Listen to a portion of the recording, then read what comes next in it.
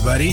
Welcome back to Super Kicks and Thigh Slaps. This is episode number 2, where we finish the finest Thunder, and really the only Thunder worth watching in wrestling history. Again, I am Garrett, and I'm here with my man Steve. Hello. And Steve, we've had a little bit of time to recover from the first half, the first 3 quarters of Thunder. Are you ready for the home stretch?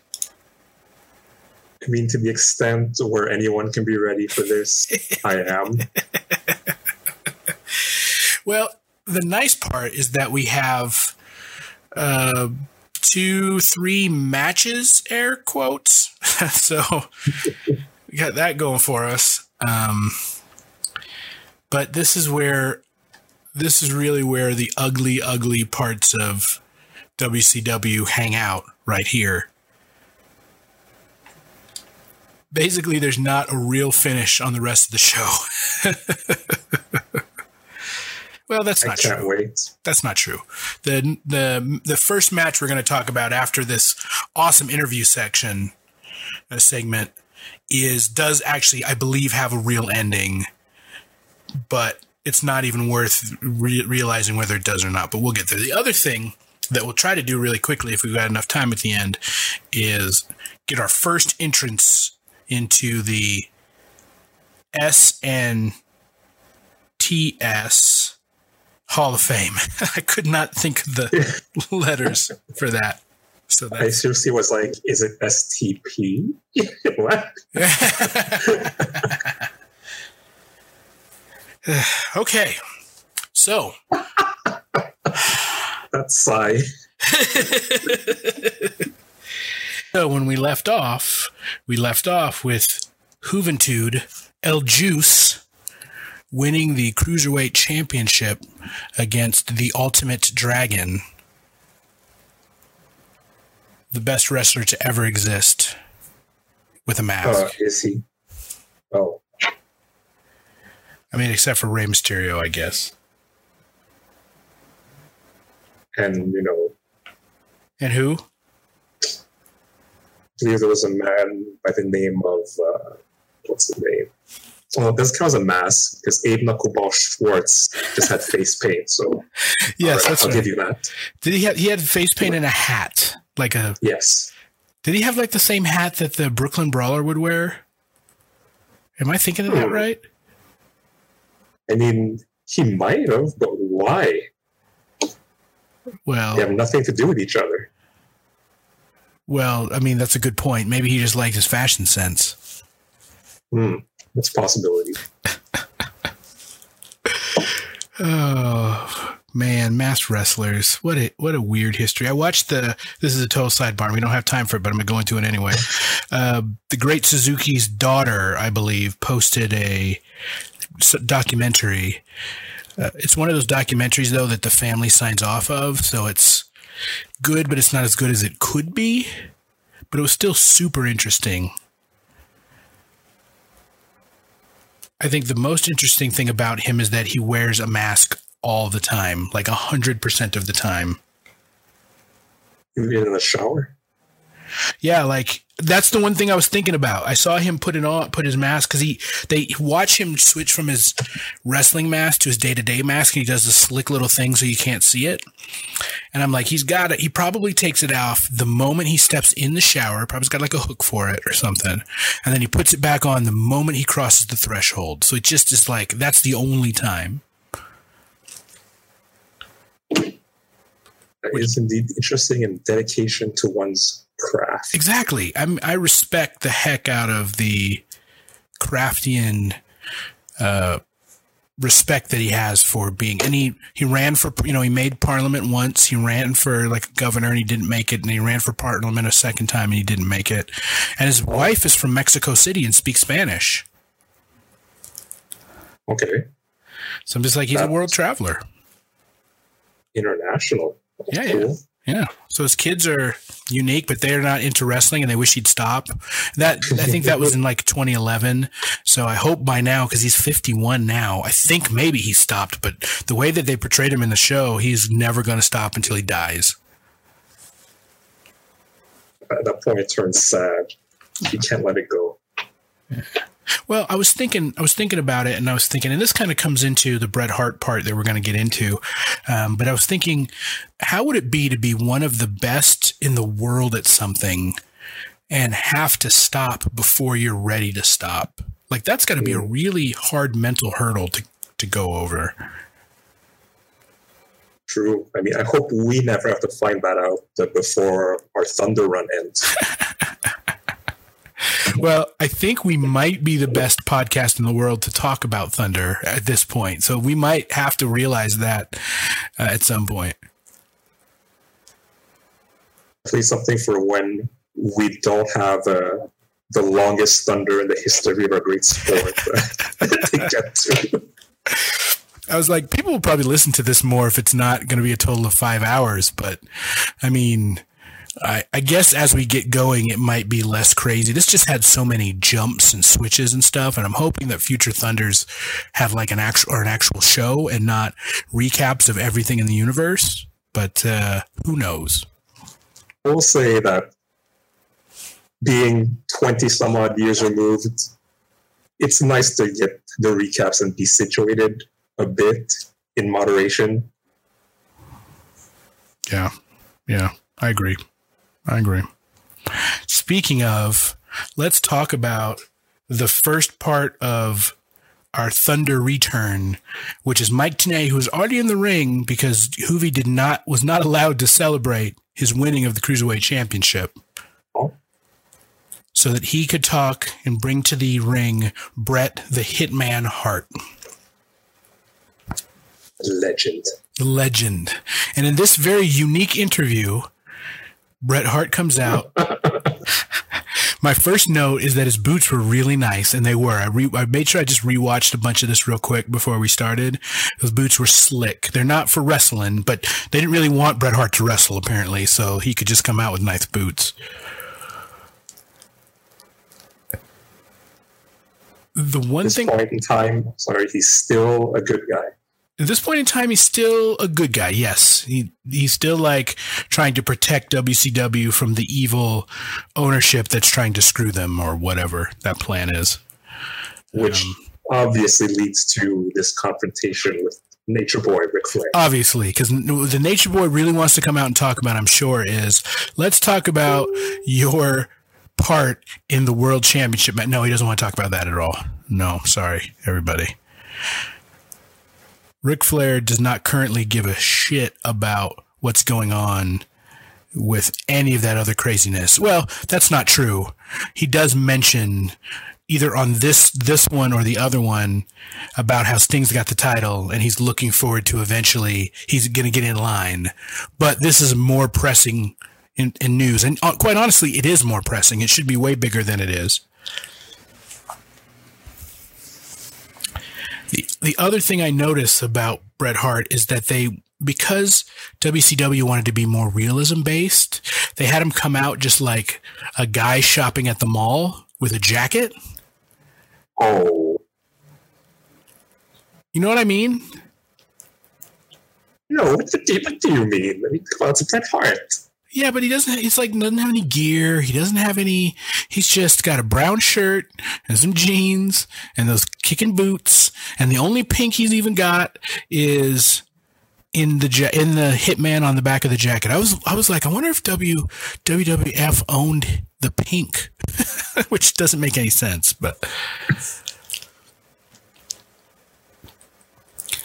So my man comes out to Tenay. Hart comes out and he doesn't really give off any bit of care. He does not seem like he gives a crap about any of this at this point yet. But he comes out and he talks about how many WWF championships he's won, and I realize that that's like the 4th or 5th time they talked about it, which seems really strange to me. It's not as important. He won championships in the other promotion. They give it a little bit of weight, but it's almost more insulting than to have not talked about it, you know? Because the amount of title reigns is one of the silliest things, because it's just like, okay, you won a title, you could have won it for one day, like Okay, great. But that's another conversation for another time. But they're like, it's 5-13. Like, well, how many times did you win the title over Hulk Hogan, for example? Ric Flair, like, calm down with all that. There was a different situation in the other federation, but I guess we can't talk about that except just to note that the other federation exists. So 5 is much less than 13. that is patently mathematically true, and that's the only thing we can say about it. We've got the math. So Bret Hart talks and he says, basically, I'm not trying to insult anybody when I say I'm the best there is, the best there was, or best there ever will be. But some people are going to be insulted by that, and I guess they can suck it. And I don't know. Whoa. Are we editorializing here? No, I just was trying to read his mind about that. I was just trying to say what was behind the words there. Mm-hmm. But he doesn't. My favorite part is, like, even though I had this same conversation a few days ago, I'm not going to mention the one person who I know will have a problem with this, because I guess he'll just show up and voila, out comes the Nature Boy Ric Flair. I think I mentioned this before, but it's funny that Mean Gene gets a break for Thunder. He doesn't have to work any Thursdays, at least in this one. Sure, we gotta get the show a different vibe. Well, sure. It's got to be. It gets, Mike Tenay gets a bigger paycheck. Good for him. He deserves it. So Flair comes out, and Hart sounds actually very reasonable in this conversation. Like, hey, I'm not, this is not about insulting you. It's just I believe that I'm the best there is, the best there was, and the best there ever will be. And Ric Flair says something like, dude, guys have end up in body bags for saying stuff like that to my face, which makes me laugh because in 2 confrontations, besides grabbing him by the arm, he doesn't touch him. The leader of the 4 horsemen, Ric Flair, literal murderer. He literally, like if this was, Road Warrior Animal, he'd be bloodied out in the parking lot. But the one guy who's done this more and bigger than anybody gets kind of a pass, which is hilarious, but it's fine. Bret wasn't in his fighting clothes anyway, I guess, so that's why you do it. So that's the gist of it is exactly the same as what they did on Nitro, which I'll note they showed on this show. So they didn't need to do this at all. That's right. And it's also funny to note that this is a B story to like Zbyszko and Hall. So it's intertwined. It was a rich tapestry, but yes. I mean, it is part of a flowing story that ends with sadness.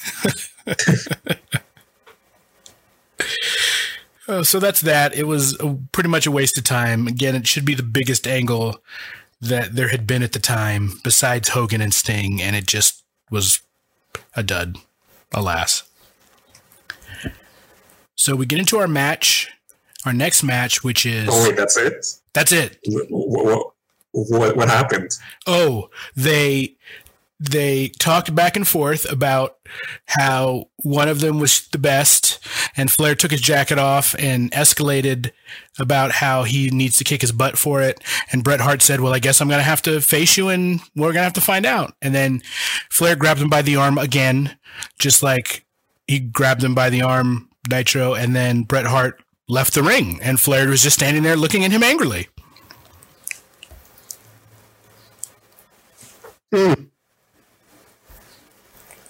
Right. It really was not even worth mentioning, quite honestly. We have to look for our listeners. I mean, I'm sure 1 or 2 were really on the edge of their seats. Right. As a matter of fact, I might just cut this out and just copy and paste what we said on the first show. I think that'd be a great idea. Okay, so I believe that, well, no, it's not the last time we see our hero Bret the Hitman Hart, but almost the last time we see our hero, Bret the Hitman Hart. Canadian hero. For the 6th time on the show, maybe? So now we can get to the feature match of the second half of Thunder, because it's the only one with a real ending. Scott Norton, Vicious versus Flexum Man, Chicken Dance, Lex Luger. Chicken dance, you say? Yeah, that's what the fans get all excited about, is when Lex does the chicken dance, you know that business is about to pick up. Quite.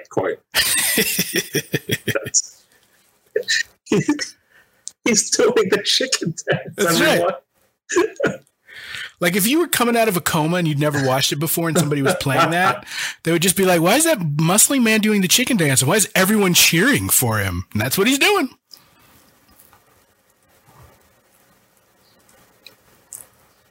So Scott Norton comes out, who is a legitimate badass, like maybe not quite Ming and Barbarian legitimate badass, but right there, real close. Luger comes out, and you've seen Luger a couple times tonight with his weird hair. Gosh, I hated Luger's hair so much. It was just this floppy ponytail, just the worst. The worst. I didn't really make a lot of notes in this match, even though I rewatched it. It's some good, decent brawling for a while. They go outside and they brawl. Very much was fine. Yeah, it was fine. It was fine. Buff Bagwell shows up for a second to stand up on the apron and just gets punched in the head and falls away. And then he just almost disappears from existence after that. Like, he was like, I'm going to stand up on the apron. He gets punched in the head. He was in a match earlier, so that's an excuse, but he gets punched in the head and he's just done. He's like, that was all that I came out here to do.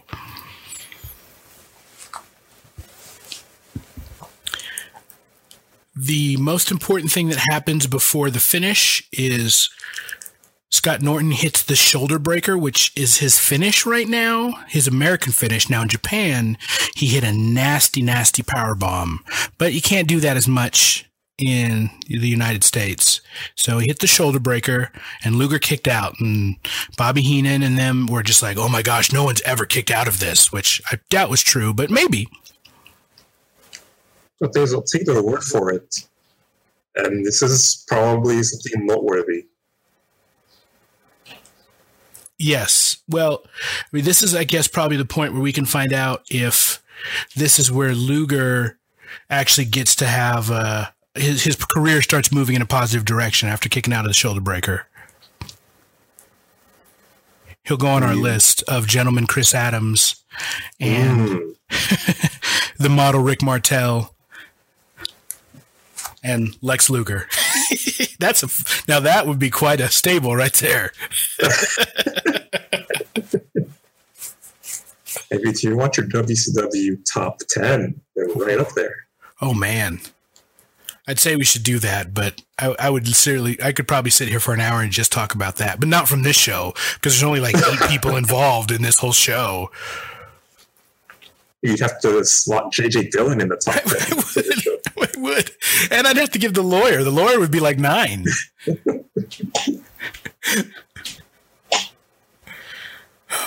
So, match happens. Luger hits his axe bomber type of forearmy situation, which is great. And the loaded forearm. Yes, the loaded forearm, which they mentioned it. I mean, I remember them mentioning it often in WWF, but I don't remember mentioning it at all in WCW. And they don't mention it here, I don't believe. They don't. I mean, he basically cheating every single match. Every single match, because he was in a motorcycle accident and had a metal plate in his arm, and that made that part of his arm Wolverine, apparently, and concussed everyone.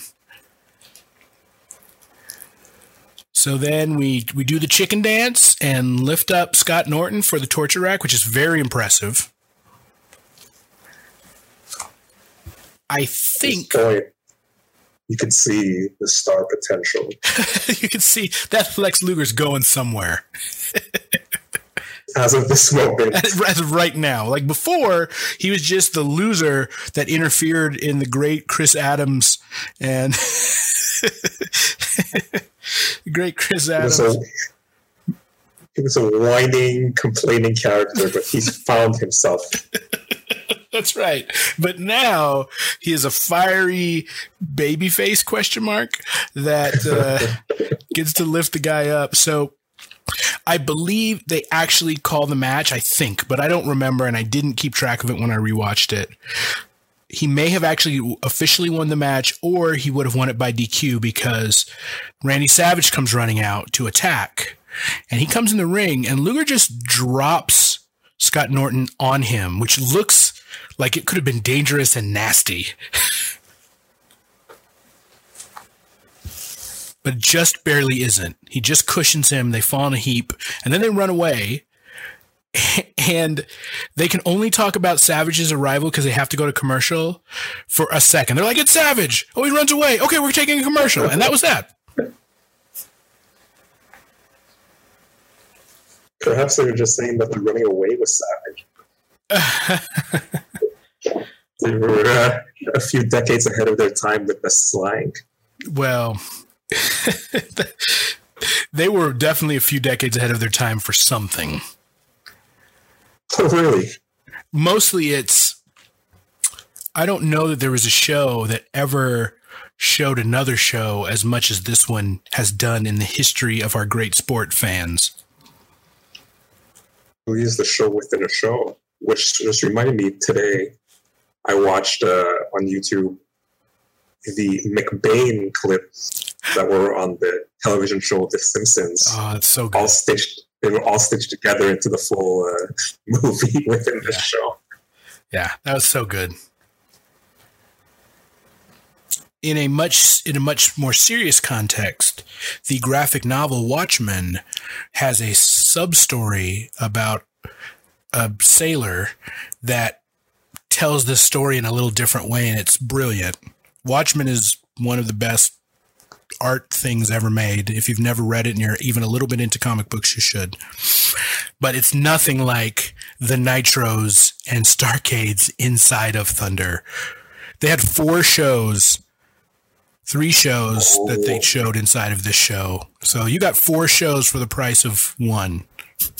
Right. Did we determine that they were recapping 2 Nitros on this show? I started to go back and look, and then I didn't. I was like, that sounds probably right.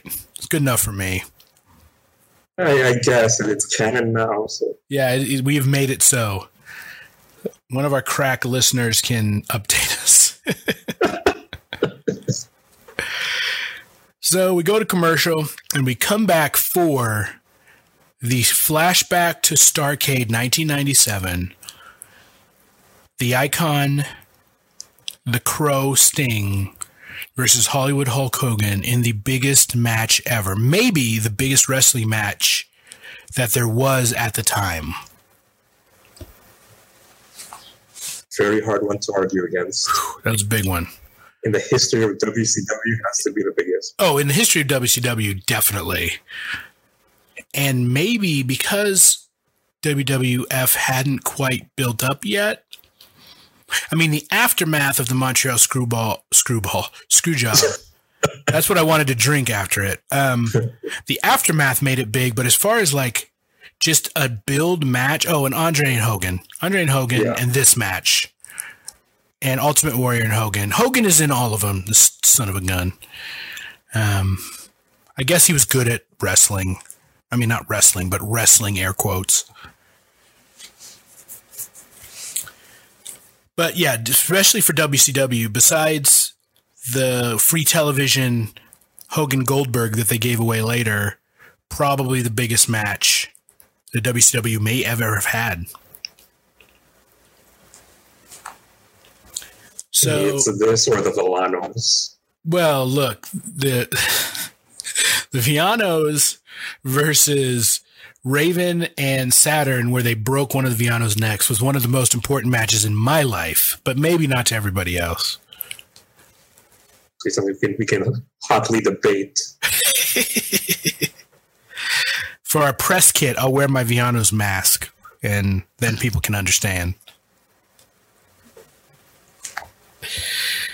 So they showed the entire Larry Zbyszko, Eric Bischoff match, mind you, from Starrcade. However, they did not show this match in its totality for some unbelievable reason. I guess so you would buy the replay, maybe?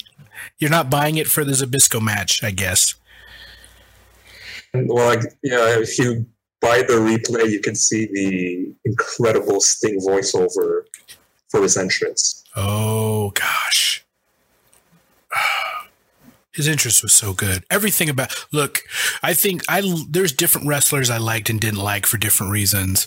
But as a character, I popped for nobody as much as I popped for Crow Sting. It was just incredible.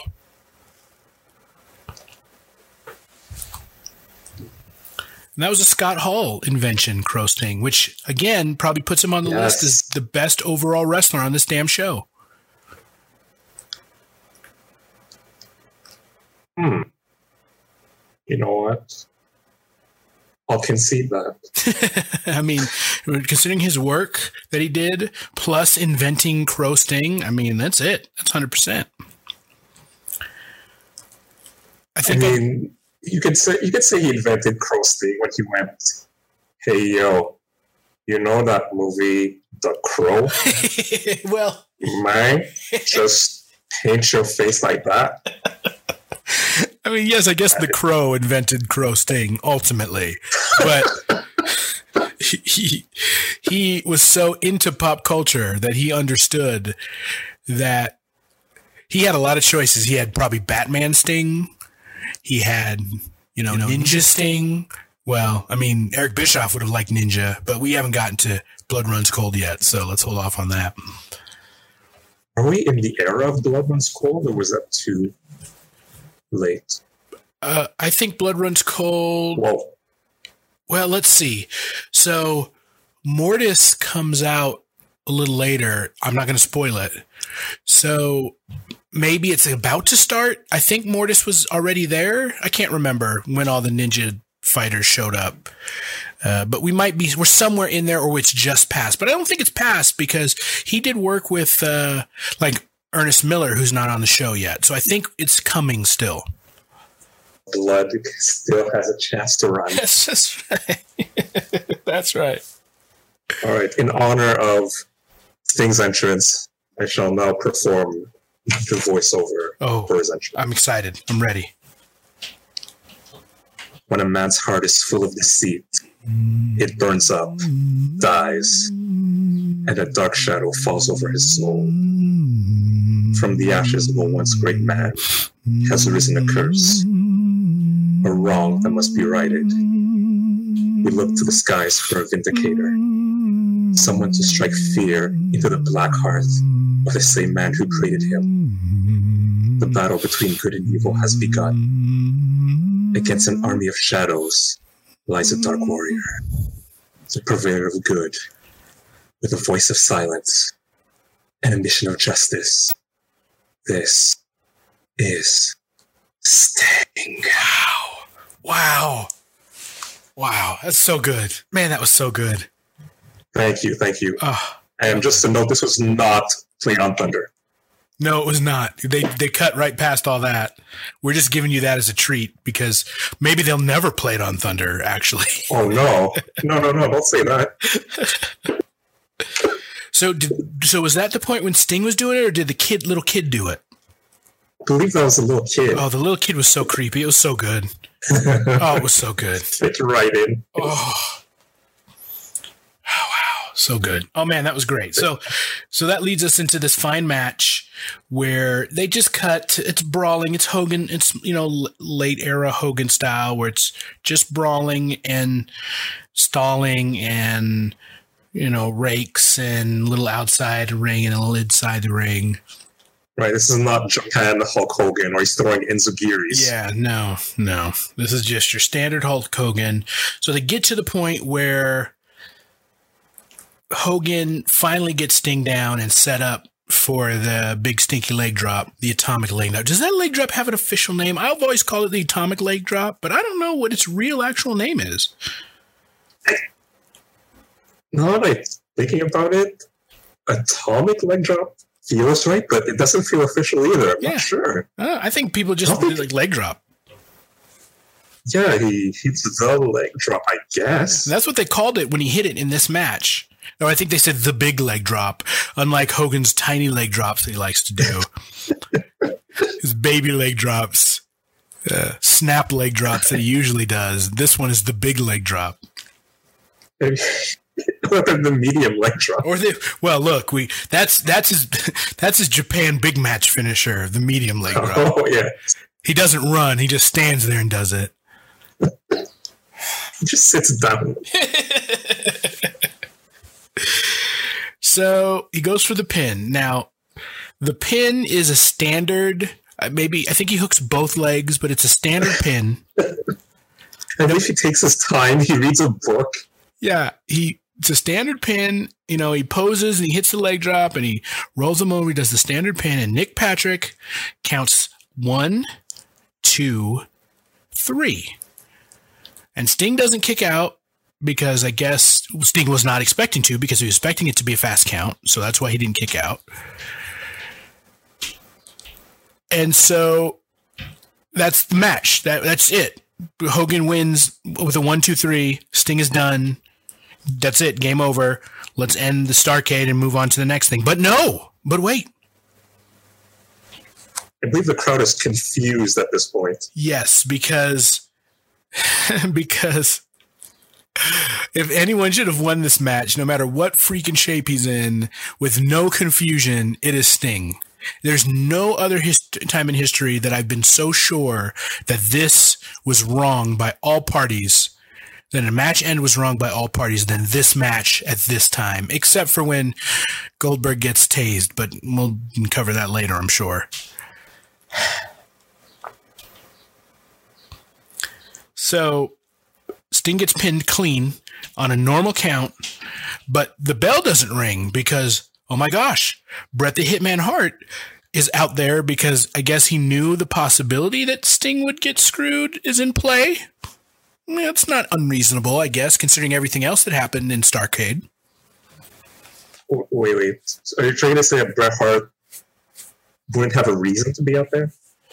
I just mean that Bret Hart, as a already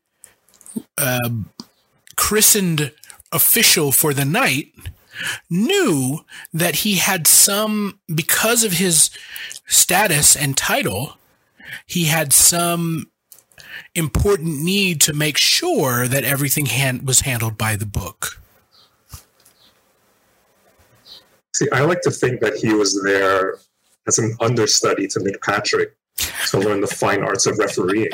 Well, I mean, Nick Patrick with his beautiful 70s porn star hair, that could be true. And I'm not going to discount his ability to just say, look, WCW is going to use me as a referee a lot. I might as well make sure I know what's going on. That's fair.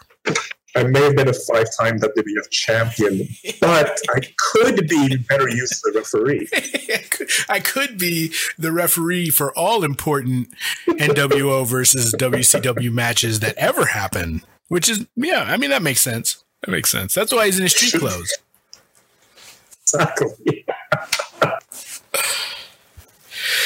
So I did some research on this match ending, this first match ending, and Nick Patrick basically says he got told 2 different things. He got told do the regular count and do the fast count. And no one would come to him and tell him which one he needed to do. So he decided on the fast count. Wait, what? He said that no one would tell him which one he needed to do. So he picked the normal count instead of okay, because he said the fast count. Sorry. Yeah, he decided not to do the fast count. He decided to do the standard count, unless he was having a brain aneurysm and that was what he thought was a fast count. He decided to do that one, he said. I take umbrage with that.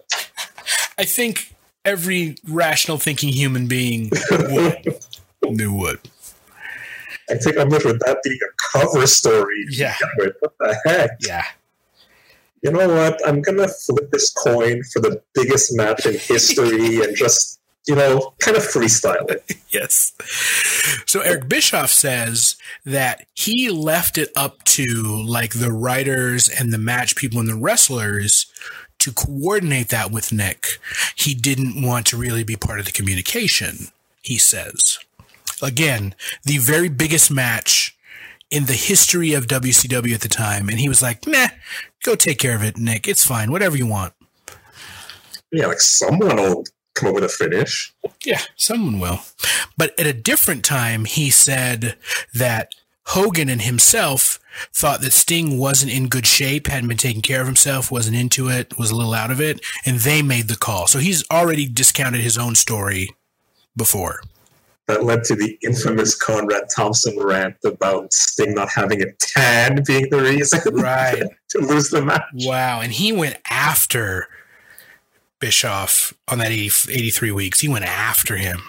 Like with good reason. With good reason, yeah. Yeah, and I'm glad he had the ability to, like Eric took it. But Eric said, at the end, Eric's like, yeah, I screwed it up. What?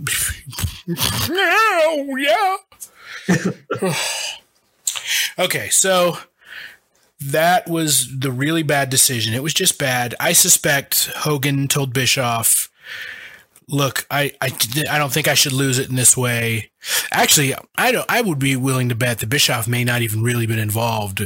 And he told Nick Patrick, look, Nick, this is what we're going to do. Just do it this way. And Nick said, I like my job. And so that's what he did.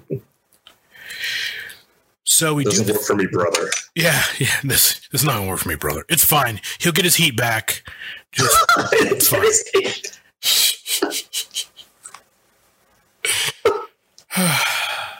So sad. So, but our great Canadian enforcer, Bret Hart, punches Nick Patrick out when Nick Patrick argues about it, and he gets in the ring and he restarts the match. A match that had a regular actual ending. He restarts the match. So you see he was screaming, I'm not going to let this happen again. Yes, that's right. That's a good note that he was like, screw job will not happen to another fine sharpshootering wrestler if I can help it. Oh, right.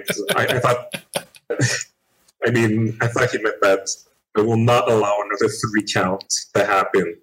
I didn't have one in the Zbyszko match, and I won't have one now. That's right. That's right. He's like, listen, no match is going to end correctly on my watch. Damn it! Heck no. So, Bret Hart, he gets in the ring and he restarts the match, and Hogan begs off, and Sting just absolutely beats the crap out of him. Sting points at Bret right before he puts Hogan in the Scorpion Deathlock, I guess, to tell him, you make sure that this ends the match actually. And look at me do your move.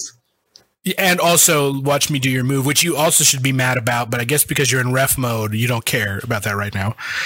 It's the second time on this show we've seen somebody do somebody else's finishing move. Oh, boy, WCW, man alive. So then Hogan, I think, actually taps, which I was almost surprised about. I thought Hogan would have done like the pass out. He was just not going to give anything, but I think he actually taps. Bret calls for the bell, and Sting is the world champion. So it goes wild. Yep. The crowd loses their mind. The crowd is just like, we don't know what that whole first thing was. We don't care. The guy who should have won, which is everything that they should have known there. Yes. But we're going to find out in a moment they didn't learn from that at all for whatever reason. Well, because it's Hogan. I mean, Hogan is the reason. But so everyone starts coming out from WCW, including, I noted when I rewatched this, Louis Spicolli is out there. He's one of the first guys to be out there to celebrate with Sting winning the title. Oh, you mean the innovator of the Death Valley driver? Yes, that is the one man. Like, he's almost too big to come out here for this, but he did anyway. He's giving this thing what they call the rub. That's right. Like, look, kid, you're doing a good job. takes on my star power Stinger. So everyone comes out, including Mortis. Mortis is out there, which is the weirdest thing to me. But they're WCW, and so WCW has a show out, which also ruins. Like, look, you had a fairy tale ending right there. Sting wins clean. Or even if you want Bret Hart to come in, the smartest thing to do would be to have Hogan put Sting in the Scorpion Deathlock. Now, Hogan couldn't do it. He would have screwed it up. I'm laughing picturing it. But even just him putting his leg up and stepping through to start it would have been great for Bret to be like, no, this isn't going to happen. He punches out Nick Patrick. You know, he pushes Hogan or something, and then he lets it re-go, and then Sting wins. And so then you tie to the screw job. Sting just wins clean, and then you have the big celebration. And then you can do all of the stupid stuff you're about to see later still, but you give the fans the big face victory that they deserve. I mean, you could also skip all the stupid stuff. Well, look, you can't. Look, I thought about that as I was saying this, but you know as well as I do that you can't actually skip the stupid stuff. The stupid stuff had to happen. We're here for the stupid stuff. Okay, so the announcers can't even discuss the fast count correctly because they, of course, realize that it wasn't a fast count. They're just like, we don't really know what happened, so we're not really going to talk about it. They just pretend that this is valid and he's the champion, and that's it.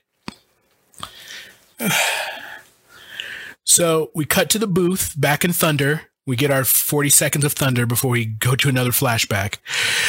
And the guys talk about fines, and they talk about how it's important that, Brain is like, yes, they should be making sure there's more control here. And because they're talking about the riot, the near riot / riot that we're about to see. Time. Which, now that I've watched it a couple of times, the bloodiest battle in WCW history. It's not true. I'm sorry. So we cut to, ladies and gentlemen, our last flashback of this godforsaken show. Most important one. We go to the flashback of the Nitro before Thunder, which is again Hogan versus Sting. We, of course, join it in progress. This is the rematch because they at least determined that Sting rightfully was the title holder, and so Hogan was going to get his rematch.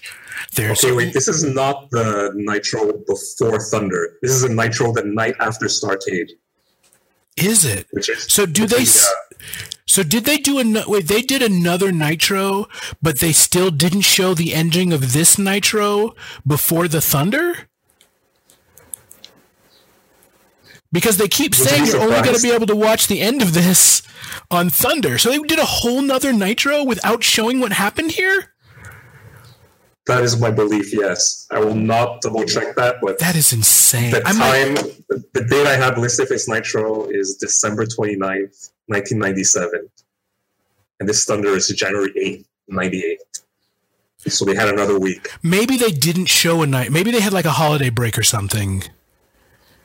Or they had a bowl game or something to where they didn't show a Nitro. Because if they did, I can't even imagine how bad that Nitro could have been to not show what happened at the end of this and still have a 3-hour show.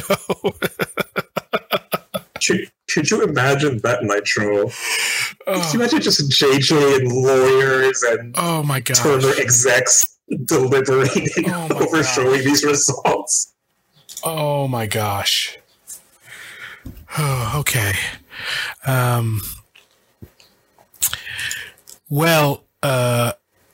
So the last Nitro that they were going to show us the title before we get to Thunder happens, and that is this Hogan versus Sting match, which we join in progress. Tony Schiavone says the tape machines were rolling that night. Because normally, nah. So Sting, I don't remember what happens before this, but we get to a point where Sting actually dodges the leg drop. He rolls out of the way. Big leg drop. Of the medium leg drop, because it didn't hit. That has to be the medium leg drop. Understood. And we are out of time fans ref bump where Hogan pulls, I believe, Randy Anderson into Sting as he's doing the Stinger Splash. So mind you, this is the rematch of the biggest match ever that they didn't finish after a ref bump. That's right. So Sting somehow gets control back after this happens. And I believe he's setting up, or he just puts Hogan into the Scorpion Deathlock when Nick Patrick appears from the crowd or somewhere and climbs up to the apron to distract Sting. So Sting pulls his 70 porn star behind into the ring. And oh wow, what happened? He pulls him into the ring and he pulls him into the ring. Randy Anderson is still out. And Hogan, man, I cannot remember exactly what happened. I'm so mixed up between the Starrcade and there, but somehow, that's right. While Nick Patrick is in the ring, Hogan somehow gets a pin or a tap. I think he gets a pin. Maybe he hits the leg drop again and gets the pin from Nick Patrick calling the pin. Hogan rolls Sting up. Oh, that's right. And he pulls the tights. Nick Patrick, counts him. But it's another regular 3 count. That's right. He sits up real high. It's clean again. Yeah. It's clean, but at least Hogan pulls the tights a little bit. You know, the Sting onesie, he pulls the tights. And the Sting Unicorn onesie. Yeah, the Sting Unicorn onesie. He pulls the tights, and so that's right. So Nick Patrick gets the 3 count. And I don't remember what happens to get Nick Patrick out of there after it. I don't know if Sting beats him up or what. But at a certain point, Sting is like, this sucks. And he gets Hogan up and he just starts beating the crap out of him. He Stinger splashes him a couple of times. And eventually he, I believe, puts him in the Scorpion Deathlock again. And Randy Anderson is now 2. And he doesn't know the match ended. And so then Hogan taps or whatever he does. And Randy Anderson calls the match over. Which is now the second time Hogan's been screwed. Which is now the second time that Hogan has had an actual regular referee's decision and been screwed out of it. So the announcers again don't know what's going on. At this point, we really could have used Bret Hart, the referee in training. I was surprised at first that Bret Hart wasn't involved, but I have in my notes Bret Hart showed back up again, yes. Which we get to because Sting wins the second fall, and then the end of that was the only best way to put it. And the fans are so hot still. The fans still don't care as long as Sting wins. That's all they care about. And so the NWO comes out, and it makes me laugh because the NWO is all out in their NWO colors and everything, except for Mr. Perfect, who doesn't have to have any NWO anything. He's just in his blue and black, just looking normal, which always made me laugh. And so they beat the mess out of Sting, and then Hogan gets up, and Hogan is fine. Now, Hogan has been Stinger splashed like 4 times. He's been put in the Scorpion Deathlock twice, but now he's fine. So Team WCW all starts to come back out to defend after the NWO starts beating up Sting. And WCW comes out, and they have this big, huge brawl. It's like Booker T shirtless with just some dress pants and just craziness. Just a big brawl, which WCW should win since they have 43 more wrestlers than the NWO does. Barely. They have the numbers advantage. Yes, they have the numbers advantage. And eventually they do clear the ring, and they stand strong. And this is the big riot that they've been talking about, which is just some wrestlers fighting in a ring, but whatever. My last note about this, and then I think once you add whatever it is you'd like to add, the last time we'll talk about Hogan and Sting in this show is that Scott Hall goes in there and he's like the last NWO guy to get beat up, and he gets like 10 punch and he sells like a champ. The only guy to really sell. He sells like he's been shot by a gun, and he is the best, just the absolute best on this episode. Might be your Thunder MVP. I think he's our Thunder MVP. I mean, because they stole one from Chris Adams, he's our Thunder MVP. Chris. Was Chris involved in this near riot? You know what? That's a good question. I don't think so. I think that they were saving him for Thunder. That's fair enough. They were saving him for Thunder. We can't jeopardize our Chris Adams match. Right. Yep, we can't mess up our opening match of the biggest show in the history of our sport, fans. So, I guess actually that can't be the last thing, because we have to talk about the next segment, which is Mike Tenay and JJ Dillon having the big interview in the ring. So JJ Dillon has to kind of act like there's something wrong with the 3 count, but he knows that there's nothing wrong.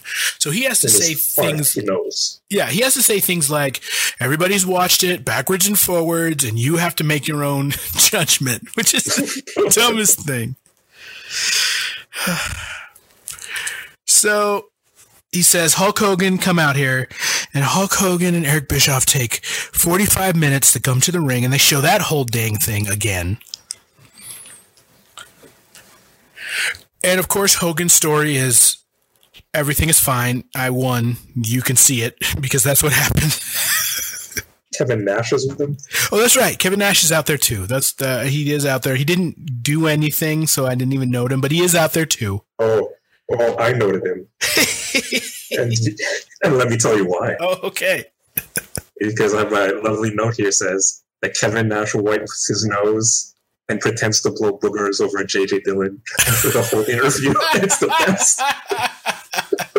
That is worth a note. Thank you for keeping track of that. I missed that totally. So they have to act like there was something to see out of any of that footage. And the only actual thing that was worth note, the only thing that could make it of any question, is Hogan pulling the unicorn onesie, which is never noted. That's true. But does that mean that JJ did not watch the world exclusive footage that we just saw? I mean, this whole show has been everything that WCW's been doing since Starrcade was based around seeing that footage, but no, he probably didn't. Oh my god. The footage doesn't come into play at all. What?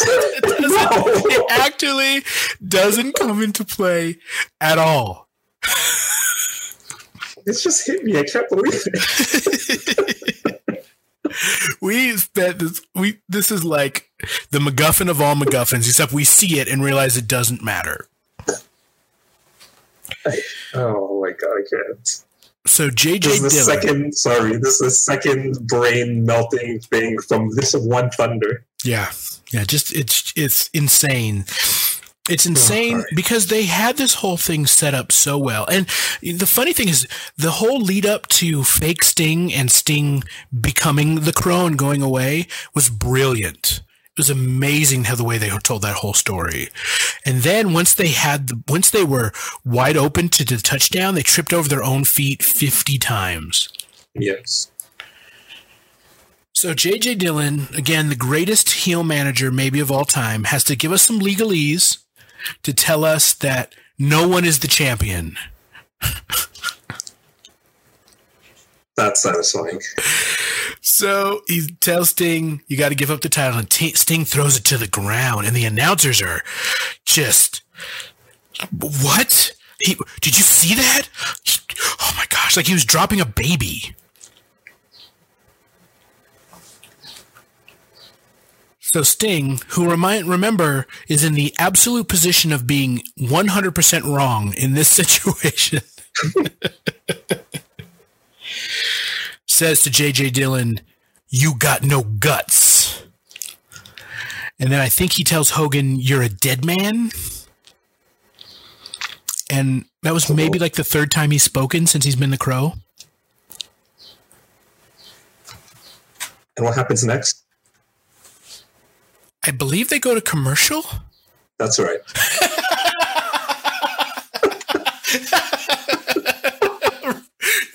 Remember, this is the culmination of the biggest story around the biggest match, and they treated it like Juventud trying to celebrate with the Cruiserweight Championship. But this is both the last time we get to see J.J. Dillon. However, it is not the last time we get to see Hollywood Hogan, which we have seen 7 times in this show already. Gotta give the people what they want. Support Excalibur.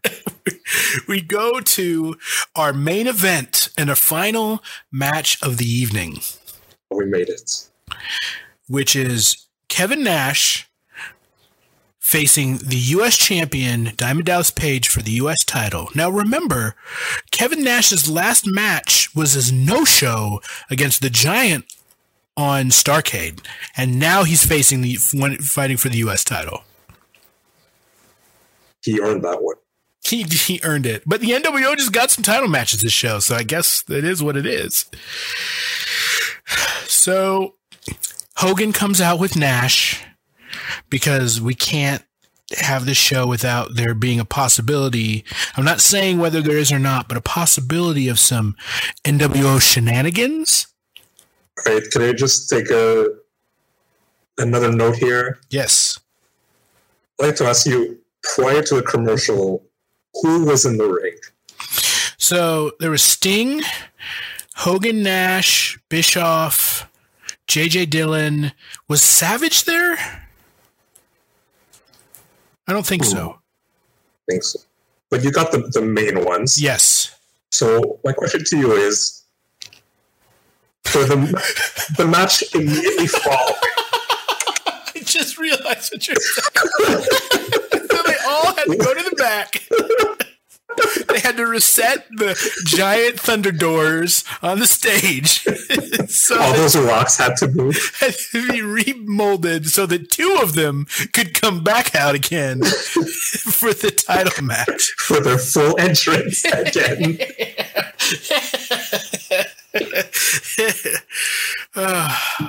Yes.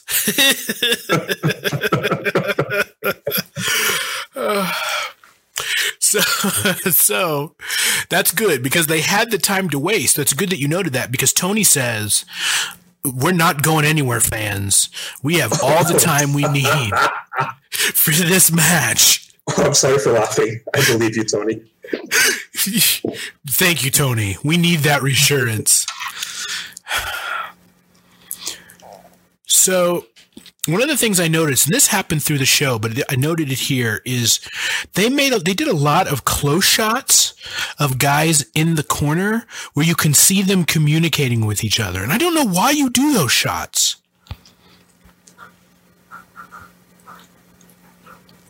I mean, I guess you can pretend they're smack talking.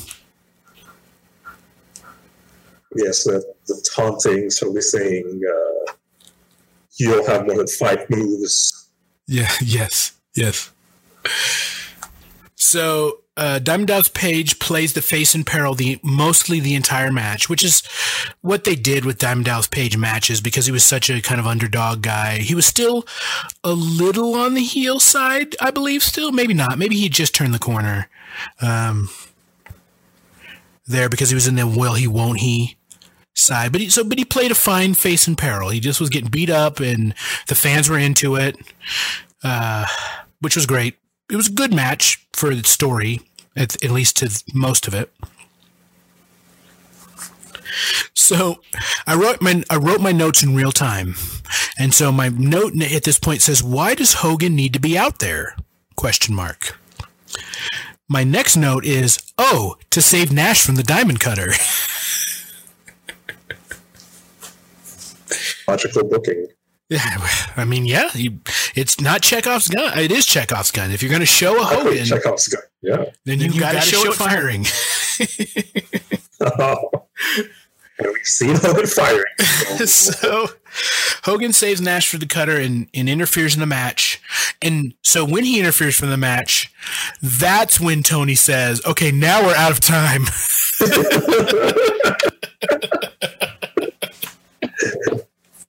But they're building. I know we're desperately out of time here. That's right, but they're building up to this confrontation, and they're like, "We're gonna stay as long as we can." But I got told we gotta go. We got like 30 seconds. We got 15 seconds, and nothing really is happening until finally, God bless us, the credit pop-up comes up, and this show is over. Well, you really skimmed over the giant Kevin Nash face-off there. You did not care about that at all. You know what? I did. I didn't note it at all. I totally forgot that. That's right. That's the real thing that they were trying to just for, is that the giant, after the interference, comes wandering out in slow as heck motion with no urgency whatsoever. This man is not in communication with TBS executives. Because the U.S. title match was used as a setup for the rematch no-show of the Giant versus Kevin Nash. Stakes are so high. Oh, thank you for remembering that, because now that you said something, I remember it. But I didn't. When I rewatched this and I saw Hogan interfere, I was like, "Oh yeah, that's it. I'm done. I'm done watching this again. That's how this ends." But no, it does end with Kevin Nash and the Giant. I think they just start getting back to having blows. They just start fighting, and like Hogan's in there to try to break it up or something, and that's when they're like, "No, we got to go." Another exciting Thunder finish. And then, thank heavens, the show is over. So, Steve, you have survived the first Thunder. Do you have any closing thoughts about Thunder number 1?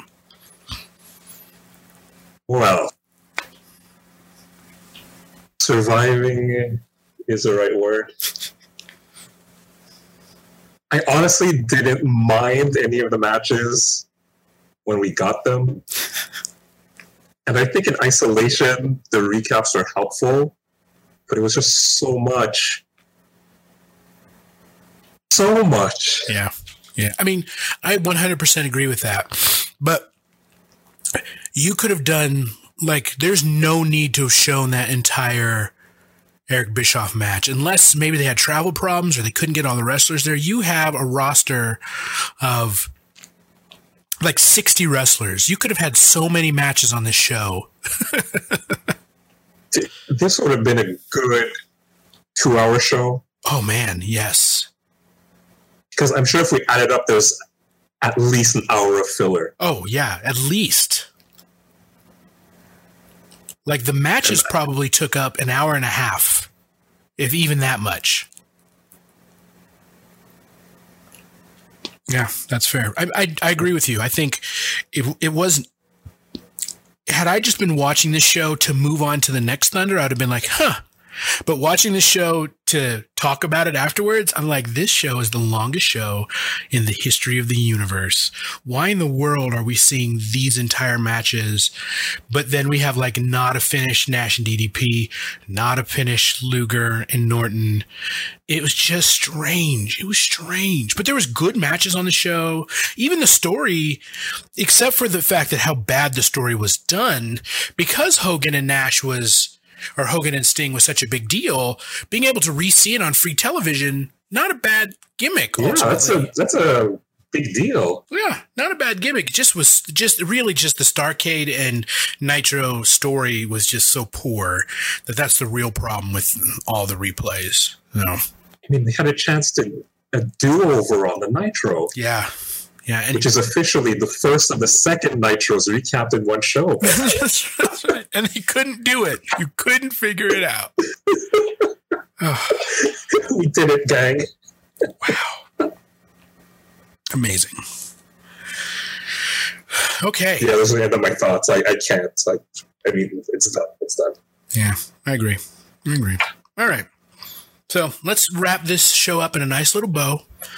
Let us have, folks watching this, you might get a cool little sound in this section to introduce our official Hall of Fame. You might not, because this has already been long enough. So, Steve, you are my wonderful guest. You get the honor of introducing our first ever, I don't want to say person, because it doesn't have to be a wrestler if you don't want it to be. First ever person to put in our official Hall of Fame, please. Well, it's a nice curveball you threw at the end there, which was not discussed before. No, I want it right off the dome. I want it like boom. I want you to just give it to me, man. Oh, not think of all the billions of people on Earth, not just wrestlers. Thanks. Yeah. Anyone. I mean, if you want that blow up doll that Kenny Omega wrestled that one time, or that not Ibushi wrestled, then you can have it be that. Whatever you want, man. I would like this Hall of Fame to have some credibility and legitimacy. Okay, that's fair. That's why I'm letting you go first to set the tone. When people go to Utah and visit the building, read the plaques, I mean, it's got to make some kind of sense. That's fair. That's fair. So my first inductee, you did in fact spoil it in part one, but it was an obvious choice. Yeah. It is Bret Hitman Hart as a referee. You know what? That's great, because I'm looking forward to him being in potentially in multiple ways. But referee Bret Hart, number one, I love it. I absolutely 100% love it. That is a great choice. Need I say more? No, I think we have said it. So for my selection, I think that this show has made it pretty obvious who I need to pick, and that, in both a serious and levitatious manner, is Scott Hall, who literally is the only one really of this whole show that gave and took and was actually the useful part of this whole cornucopia of magic that they drew through this whole thing. Scott Hall, who also probably is really actually worthy of being in any Hall of Fame. But Scott Hall, from all of the clips and shows of Nitro #1 specifically, that Scott Hall by himself deserves to be in our Hall of Fame. No argument here. All right. Well, we did it, man. We got through the first Thunder. We might do another Thunder, or maybe we'll talk about doing maybe some short things in between doing another Thunder, just that we can talk about wrestling. Maybe I'll start watching current wrestling again. We can talk about that. Who knows? We'll talk about it. Oh, wow. That's... Ooh, I don't want to discourage anyone from watching wrestling, but ooh, you might have to think about that. That's a good point. You know what? Maybe we'll keep doing Thunders until we get through COVID television, when we have fans back in the arena. That's already much better. Yeah. I think that's a good idea. So maybe that's what we'll do.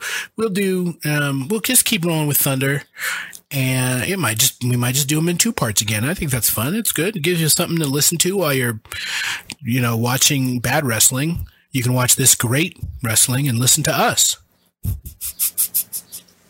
Wait, at which point does the great wrestling come in? Hey, I'm sorry, everybody. We're out of time. Thanks for listening. Just kidding.